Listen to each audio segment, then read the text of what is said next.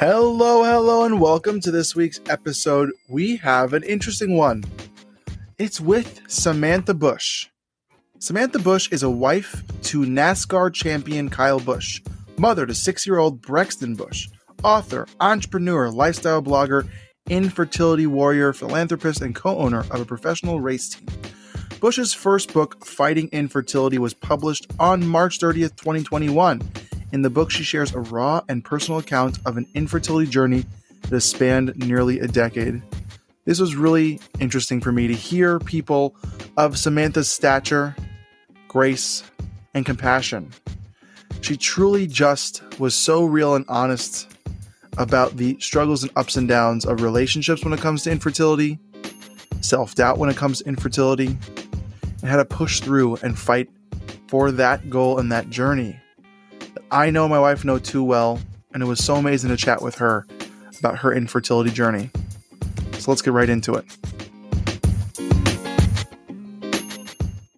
Welcome to this week's episode of The Dude Therapist. As y'all know, my wife and I went through infertility, and it's so interesting that until you go through that world and that journey, for some reason you don't know it exists that often. And when you're in it, all of a sudden you start seeing the world and people posting, talking about it so openly. But then you have people who come along who really blow it out of the water in a great way. And Samantha Busch wrote a book, Fighting Infertility, and it came out in March 2021. I think that's the year we're in right now. It gets confusing. And people of that openness and vulnerability in such a real way make people like me get through it in an easier way. So I had to reach out. Samantha, can you please introduce yourself to the listeners, and then we can get into the conversation and boost your ego a little bit. Oh, all right. Well, thanks for having me on. As you mentioned, my name is Samantha Busch. I'm author of Fighting Infertility and co-founder of the Bundle of Joy Fund, which I am so excited to talk about later on the show. And I am excited to chat, answer all your questions. Like I said, I wrote a book, so I'm an open book. So whatever you want to. So the funny thing is that I've always wanted to write a book, but writing a book takes a lot of effort. What pushed you, right? You're like, yeah. What pushed you to writing a book versus a blog or an Instagram post, maybe something smaller or simpler? What pushed you to make it that official or bigger? Sure. So it was a few things. So we started our infertility journey around 2014. And this was a time, dating ourselves, right? Before Instagram was really big, before all these support group apps were big. And so I just felt really alone and very confused why I was so young and not being able to have a child. I was 25, almost 25, 26 when we started trying. And so I didn't understand what I was doing wrong. Was I the only person going through this? And so I started journaling as a form of therapy, just kind of writing it all down, just a way to vent, because I really didn't feel comfortable talking to anybody about it yet, except Kyle, my husband. And so obviously I had all the journals. And then when we did eventually go through IVF and we got pregnant with our Brexton, we announced our struggle. And then throughout the years, we've always told bits and pieces, like we're doing an embryo transfer, or we had a failed cycle, or we went through a miscarriage, whatever it might be. But I thought, it would be really good for everybody to have the full backstory and the whole context of each event in our infertility journey that's happened, so that they can kind of learn from our mistakes or see what we got right or feel less alone. And so that's kind of how the whole book idea came to be.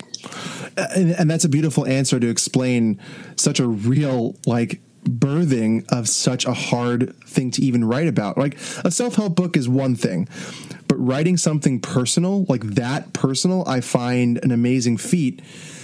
What was that like? Now, you and your husband are in the public eye more than normal people, right? Your husband's a NASCAR, right? And he's out there and driving and, in the public eye doing really cool things. And, this is not about him at all. Don't worry, we're not going to chat about him. I'm a big fan of your husband's, but I'm not a big racing fan. I hope that's okay. But in the end, being in the public eye, how was that opening that book or opening that story in such a detailed way with that kind of platform? Yeah, I mean, the platform was great to bring awareness to the topic, yes. But you're right in that there's a lot of things that are deeply personal that we talk about in the book. We talk about, obviously, what's infertility? It's your sex life, right? So there's a lot of details about that. There's a lot of talk on what infertility and a miscarriage can do to your marriage and how, you might see one thing on Instagram, but it's not always rainbows and puppies. It's hard. It's real life. And then I wanted to share, as I had mentioned, the arguments, the fights, the tears, the hard times, because I didn't want to write this book and people going through infertility read it and be like, well, wait, that's not how I feel. Like, that's not all of it. So I didn't sugarcoat it at all because I wanted my readers to say, me too. I feel that. I feel less alone because I no longer feel crazy because somebody else just wrote about the same thing that I'm feeling. And that's where I found a lot of my comfort from, was just speaking with other women who had already been through certain trials, like a miscarriage. And I was able to reach out to them and talk to them and hear how they coped or what they went through. And it helped me in my own journey. And so that was really the whole meaning behind the book, is hopefully people reading our journey will help them through theirs. Whether, as I mentioned, it's, being an advocate for themselves, feeling less alone, just understanding what journey might lie ahead for them. And obviously, an infertility journey is in no way one size fits all, but there are a lot of common themes of feeling less than a lot of the times, or feeling scared, or feeling heartbroken. And so I think that's the biggest thing that I've gotten from people are they've said, I just feel heard. That's the most we can do for someone, right? As a therapist, one of the biggest things that I do as a therapist is help people be heard. Just to listen, to have someone listen to you, even if it's not good or whatever it is, no judgment, just to listen. And that is sometimes so lost in society, in the world we live today. You touch on the beginning, and I wrote a few notes for me to touch on to make sure I get it across as you were talking, because I was getting so excited about asking the questions, is that you felt alone. Was there a preconceived notion or something that you were brought up in a way where that wasn't talked about or didn't realize? Because statistically, 1 in 8 couples go through infertility. Of course, those numbers probably change depending on the year and who you ask and what study shows it. But why was that preconceived? Can you talk about maybe how you were raised and what led you to that assumption? Well, I think a big thing was obviously, raised in an Italian family. Sure, some family members might not have had as many kids as my noni did, but my dad was one of 6, came from a big family. But even more so, what was really hard in that moment was, and I talk about it in the book, it was essentially the NASCAR baby boom. Everybody was having kids. And so it was really hard every time we stepped out on pit road to a parents.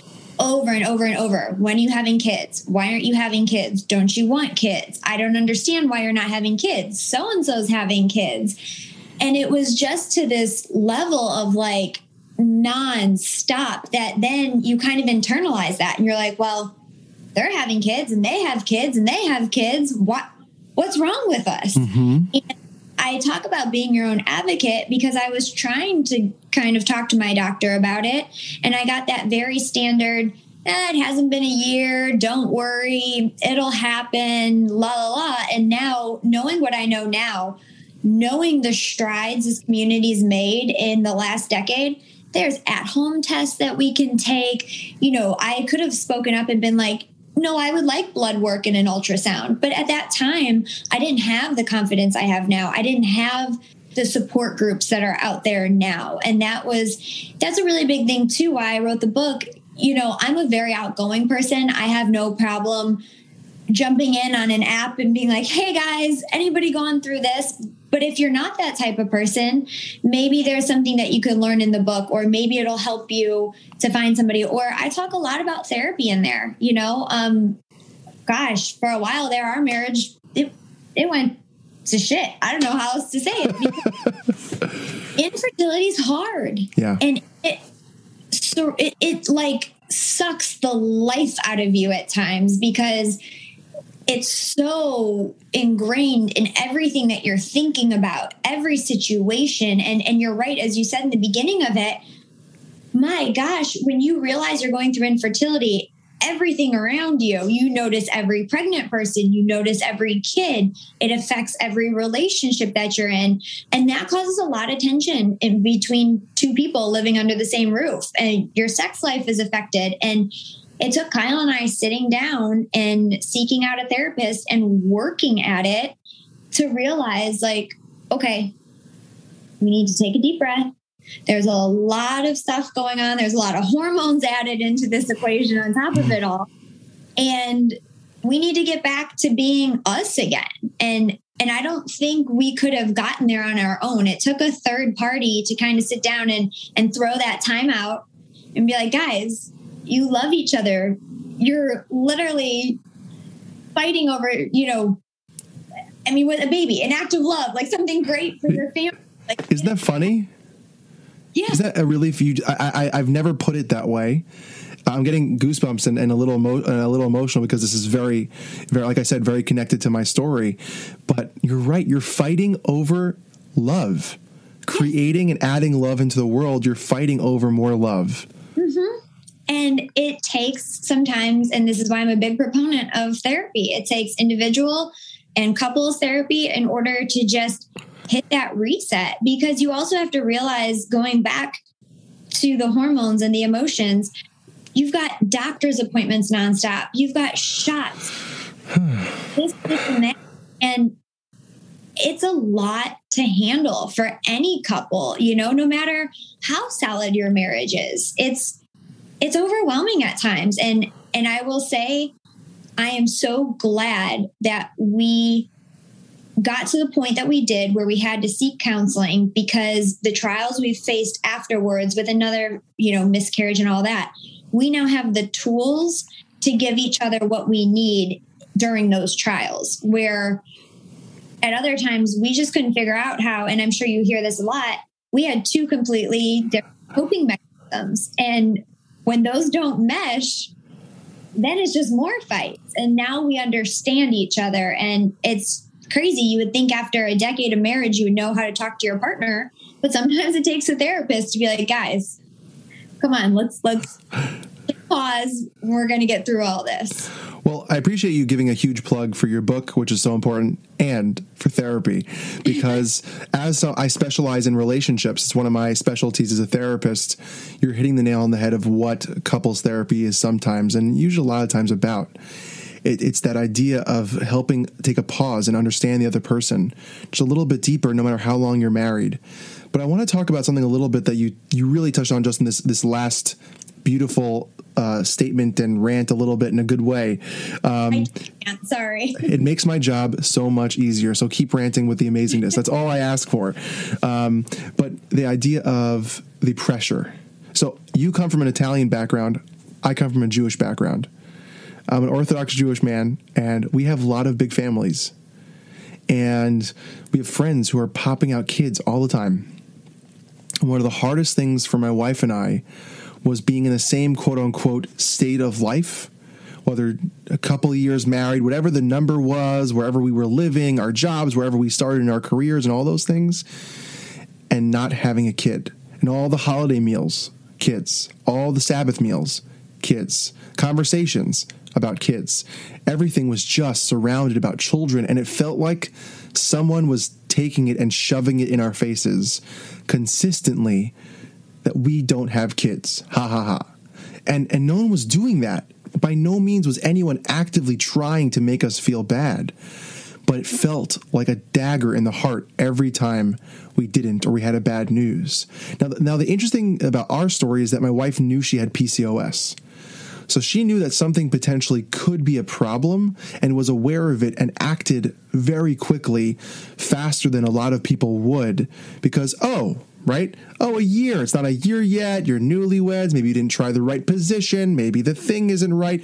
Put your legs up. Do this, do that. Whatever the weird things and advice that doctors give and friends or family give. The moon is not in the right setting. Whatever weird things we hear. You're like, yes, I've heard that. Yeah. But we went right away to doctors, and they're like, oh, you both have infertility issues. And we're like, oh, what does that mean? And then it was this very hard lesson to learn what it meant, to understand why we were in so much pain. And yes, the hard part, I think, for us and what you talked about is the consumption. You're consumed.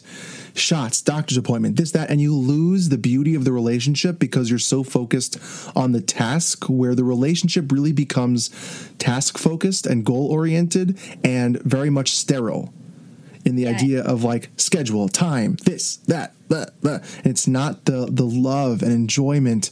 And of course, that happens sometimes when you have a life. But that being the entirety of the relationship can be so destructive for the relationship, because you forget and lose sight of why you're together, wanting to bring a child into this world.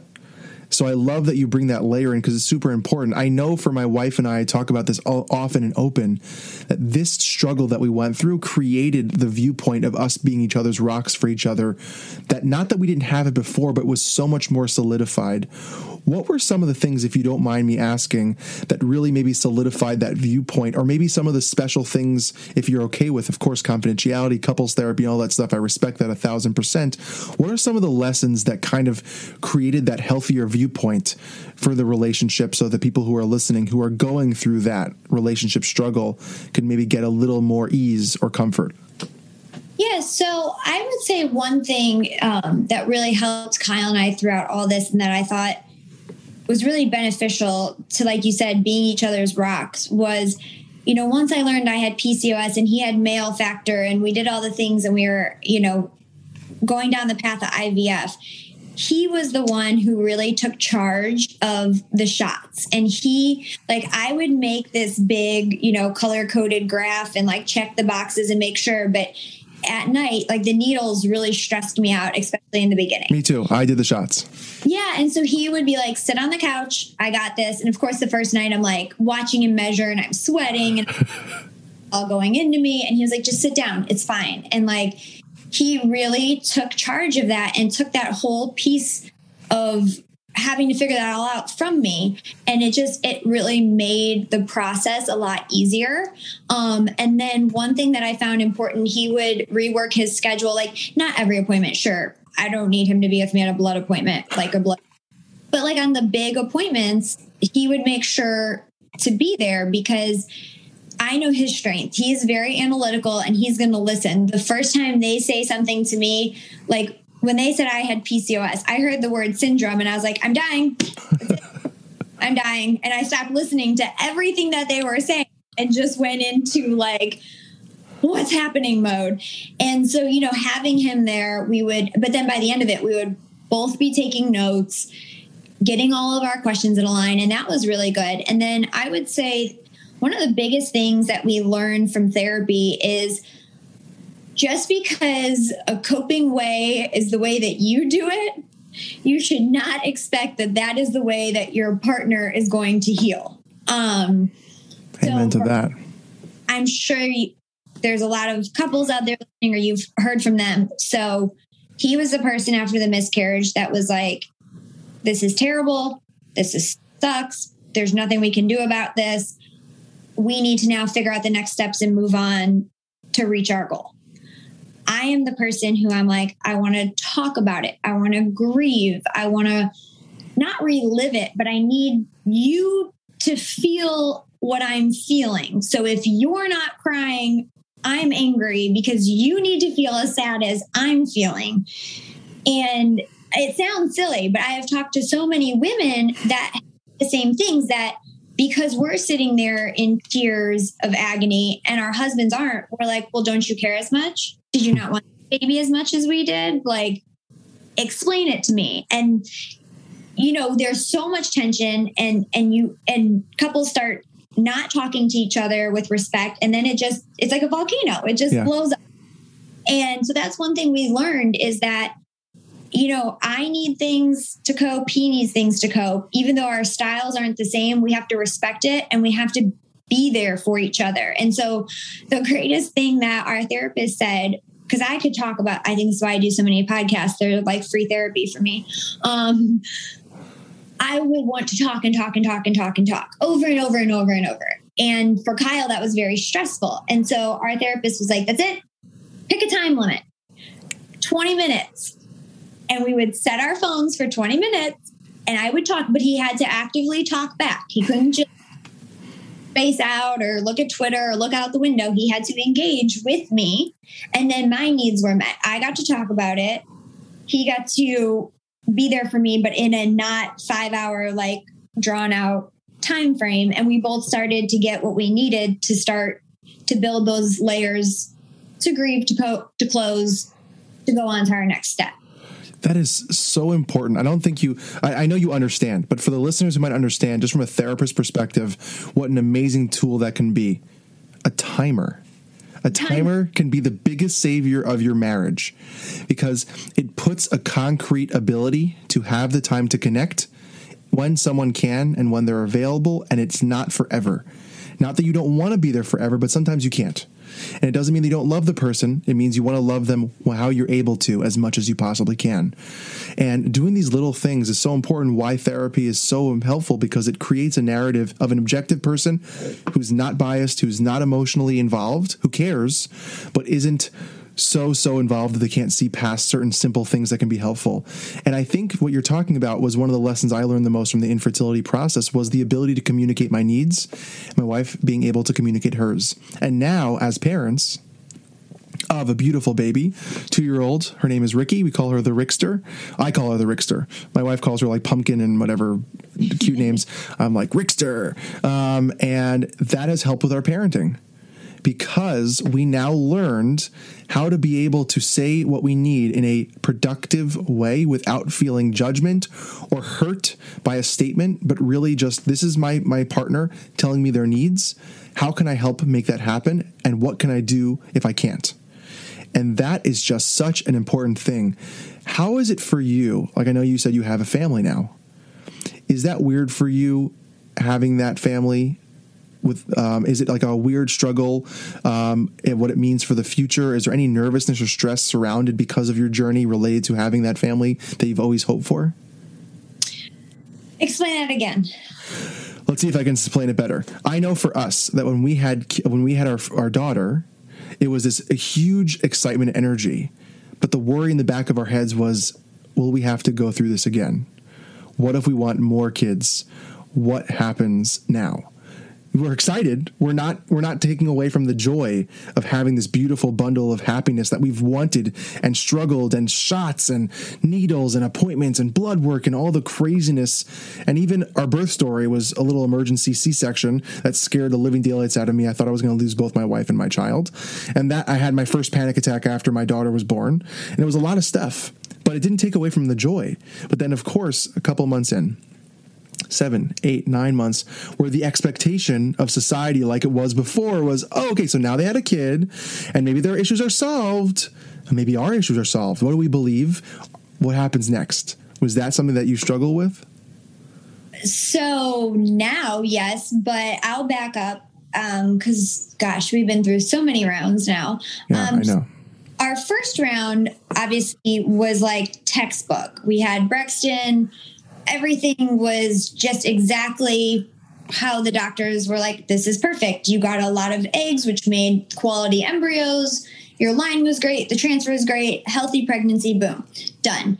So at that time, when Brexton was little, we had started the Bundle of Joy Fund, where that's our foundation. We help other couples pay for their treatments. It's beautiful. We just thought, oh, well, God made us go through all this because look it, like we're doing good with it. And it was hard, but we got through it. And so we went into our second round. And by then we had shared our story and all these women were reaching out because this is 2015. So still not the social media kind of, people talking about it regularly that it is now. And I was like, oh, what we should do is we should just document the whole thing so that anybody getting ready to go through this can see because I thought it was like very shocking when they give you like 2 grocery bags full of meds and you're like, wait, you're sending me home with this? I'm not a doctor. No. So I was like, well, if I show everybody this stuff, then they're not going to be freaked out because they don't know it's coming. So we started recording it all and posting it. We go through the embryo transfer. We're pregnant. Everybody knows. Like, like I said, rainbows and puppies, everything's great. And then all of a sudden, out of nowhere, right after we announce it, we go through a miscarriage. And that was really hard, and hard understatement. And that's what led us eventually to go to couples therapy and rework on ourselves and our marriage and this and that. So we go through round 3, and I'm like, okay, I don't want this to be in public at all. I can't handle that pressure. We go through it. Just Kyle and I, not even our families know about it. We have a failed cycle.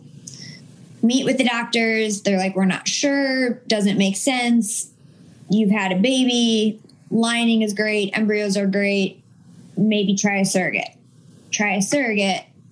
Go through that. Have a failed cycle. So then it's like, what do we do now? Now we're, it was like almost a year in between each time. So this past January, we're like, we're going to start with a new clinic. We're going to exhaust all of our options, right? We're going to know that we tried everything. We go to this new clinic 7 years after the first egg retrieval I've done, get quality eggs again, do the transfer, lining's great, get a positive pregnancy test. Then they tell me it's ectopic. Then they tell me hereditary. Then my numbers shoot up. Go for the ultrasound. There's like a faint heartbeat. We think delayed implantation. Go back for a second ultrasound.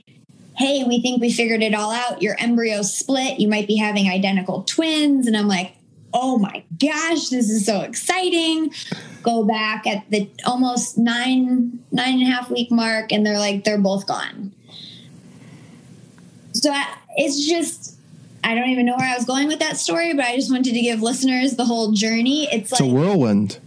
For us, the second time, there was no fear. By this, you're like, is it ever going to work again? And now I feel so much for people at secondary infertility, because now you have a child invested in this journey as well. And our son, he doesn't know the full extent of everything, but he knows that he has some sisters in heaven and all those things. But he's 6. He just had his first day of school the other day, and we're doing all the things, right? I got him a big yard sign, and because we homeschool, so it was like his first day in meetup. So I wanted to make it big because, why not? For homeschool, you got to go a little bit bigger because it's different. So we're doing all the things, and I get him his sign, and we're sitting on the front porch and taking all the pictures and getting our Pokemon bag packed together. And he looks at me and he goes, this would be a lot more fun if I had a sister here to take pictures with me. And it's just like, what do you say? Yeah. And you're like, you're right, it would. And he's like, well, all my other friends get to take pictures with their brothers and sisters. Why don't I have that? Or every time we go to church, the brothers and sisters walk in to the little class together, and he walks in alone, and he always looks at me and goes, am I ever going to get to have somebody to walk in with? And you're like, I'm trying, and it just adds, it's on the one hand so wonderful, because for couples that are still struggling to have one, it's amazing to get to see them walk. And I'm sure the mama, the dada, the I love you, the smiles, and that's all so great. But then the secondary infertility, it's like when you're a parent, you want nothing more than to make all the dreams of your children come true. Yeah. And it's hard to explain to a 6-year-old, it's just not working right now. And that's hard. And they don't have a concept of time or all those things. And so it adds an extra layer of the anxiety for the whole process, I guess. Yeah, that's a beautiful way. And my eyes started filling up with tears, because I know for us, we had a failed transfer after Ricky. And I can say this now because of when the episode is airing, that my wife is pregnant. And it's really exciting, but we had a positive pregnancy test and got so excited because of the fear of knowing of what might go wrong or what might not work, that certain family members bought a t-shirt for my daughter to say, "You're going to be a big sister," preempting excitement, all out of love. And I was really angry when the transfer didn't work, because I was so just annoyed at what to do with this t-shirt. And she didn't see, we didn't tell my daughter anything. I didn't want to just in case I was worried. And I'm happy I didn't show her that, but it filled me up with so much pain because of the excitement of maybe having a kid. And now my wife looked at me and said, "I don't know if I can do this again. I don't know if I can go through this energy of the shots." We had one time, I don't know if you can relate to this, for about 5 or 6 months, she was having nightly shots in her butt. Nightly shots. 6 months straight. Right? That is such a struggle where you can't go out. I had to cancel plans. She had to cancel plans just so we can have the shot and go to bed at a normal hour without it being such a burden where we get so angry about the process and we can hopefully move forward. My wife looked at me and she's like, "Ellie, I don't know if I can do this again." And I said, "I don't know either." And it was just this very dark moment in our journey that now we can look back and go, who cares? Because now you're pregnant. But still, every time the baby doesn't kick or move, my wife has the fear.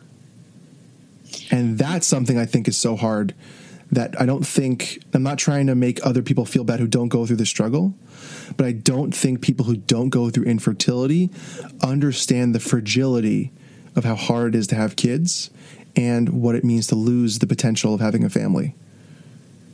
No, I completely understand where you're coming from, because with infertility, the pregnancy is so exciting, but you don't ever get the 100% excitement.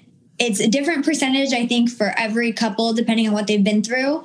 But there's always but what if this happens? Or this happened last time. What if that happens again? And it's hard. And it's also, as great as all the community support is, it also really opens up your eyes to, you think, okay, when I get past this, we're safe. And then you hear somebody's story, or I made it all the way to this, like, oh, we're golden. No, because this happened to so-and-so. And it's hard. And you try not to let it take your joy away. But it's even like after this last failed cycle, I will never believe a pregnancy test again, because I didn't even know so far down the line that a blighted ovum, for those listening, your body thinks you're pregnant and you are growing the sac that a baby lives in, but it can be completely empty. And you will have morning sickness and all the things that go along with pregnancy, and there will not actually be a baby in there. And for somebody who did IVF, I'm like, no, but I saw you put an embryo in there. Like, I saw the baby go in. Where does it go? Like, what happened? And how did it split? And like, what? I don't understand. And it's hard. And there's so much with infertility that I feel like you learn. And I was so glad that I shared that, because I literally had a girl, I kid you not, like 3 days ago. And she said, I just went in, I had a blighted ovum. Because you shared it, I knew what it was. And not that it makes this any easier, but at least I was like comprehending what was happening instead of just like free falling. Yeah. And so it's hard, but I would never regret sharing any part of our story, because things like that have been sent to us all the time. During COVID, a husband reached out to me, and with all the COVID protocols, was not allowed to go in for his wife's D&C. Yep. And he goes, I don't know what to do. Will you help me write her a letter? What do I say?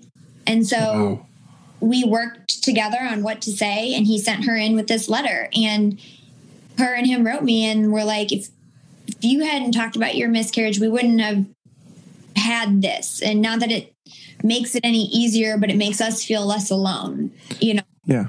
So the last two questions before we talk about your amazing foundation is, how do you handle that responsibility, or that, maybe, I'm not putting words to it, but maybe the pressure of having the book, or being maybe the face of infertility for a lot of people and your journey, and being contacted and reached out. How do you handle that while going through your stuff as well?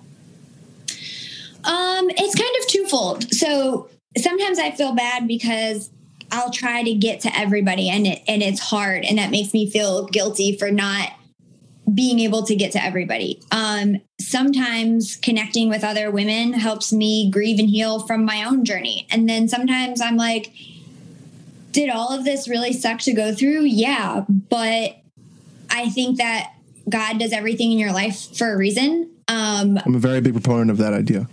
I always have been that person that, like, if we're in an elevator, I'll be the one who's like, hey, I talk to everybody. So, you know, I'm honored, I guess, that people would come to me and tell me something so personal when they don't even know me. Yeah. It is really personal stuff that they share. And so I don't have all the answers. I always tell people, like, I can only say this from what I've gone through or from what I've said. But, you know, there's a lot of moments that were hard through this journey, but there's so many more moments now that people are like, this made such a difference for me. This helped me so much. Thank you for doing this. And you're like, wow, that's kind of cool that something so dark and ugly and sad and scary could also be so beautiful in different ways.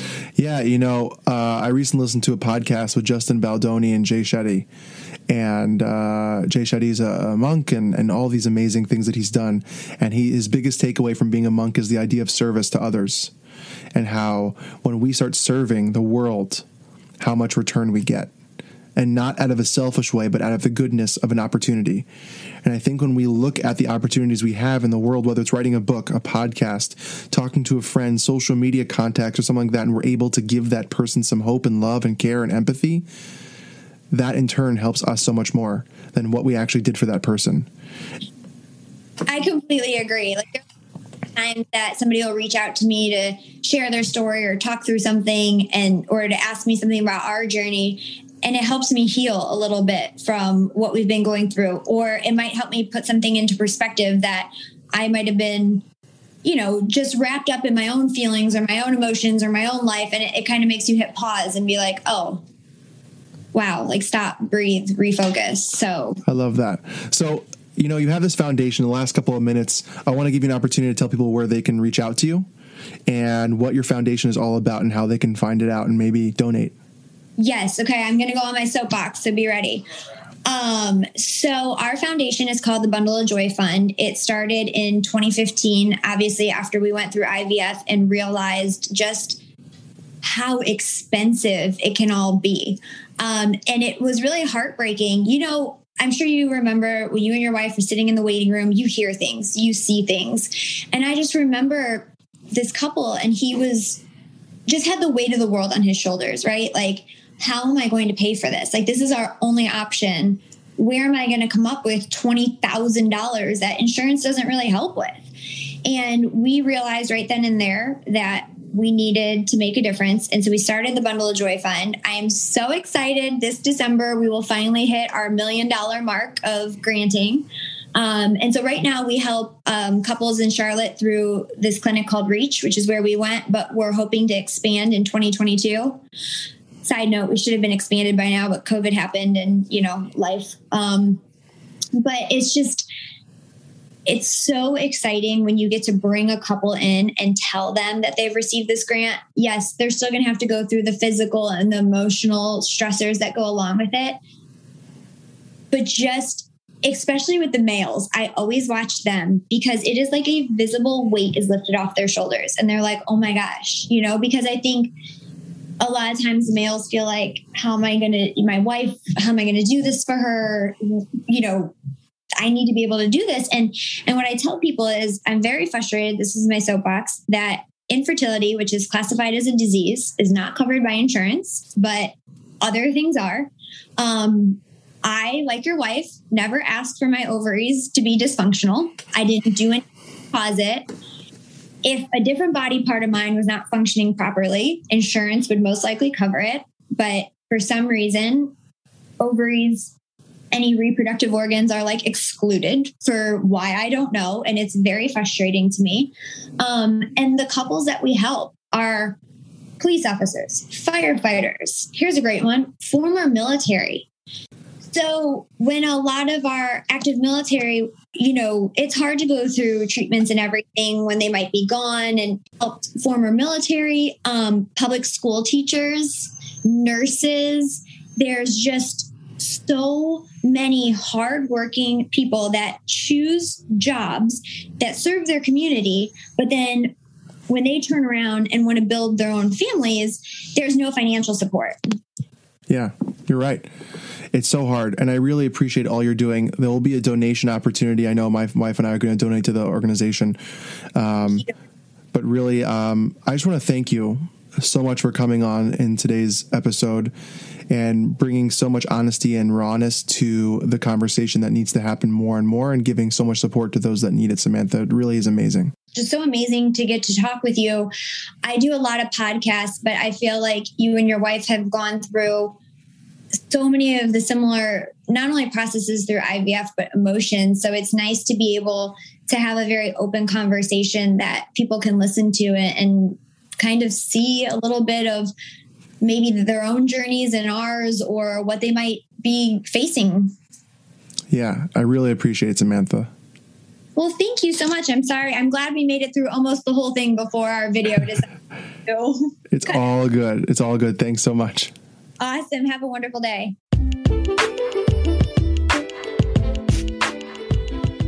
Thank you so much to listening to this week's episode of The Dude Therapist.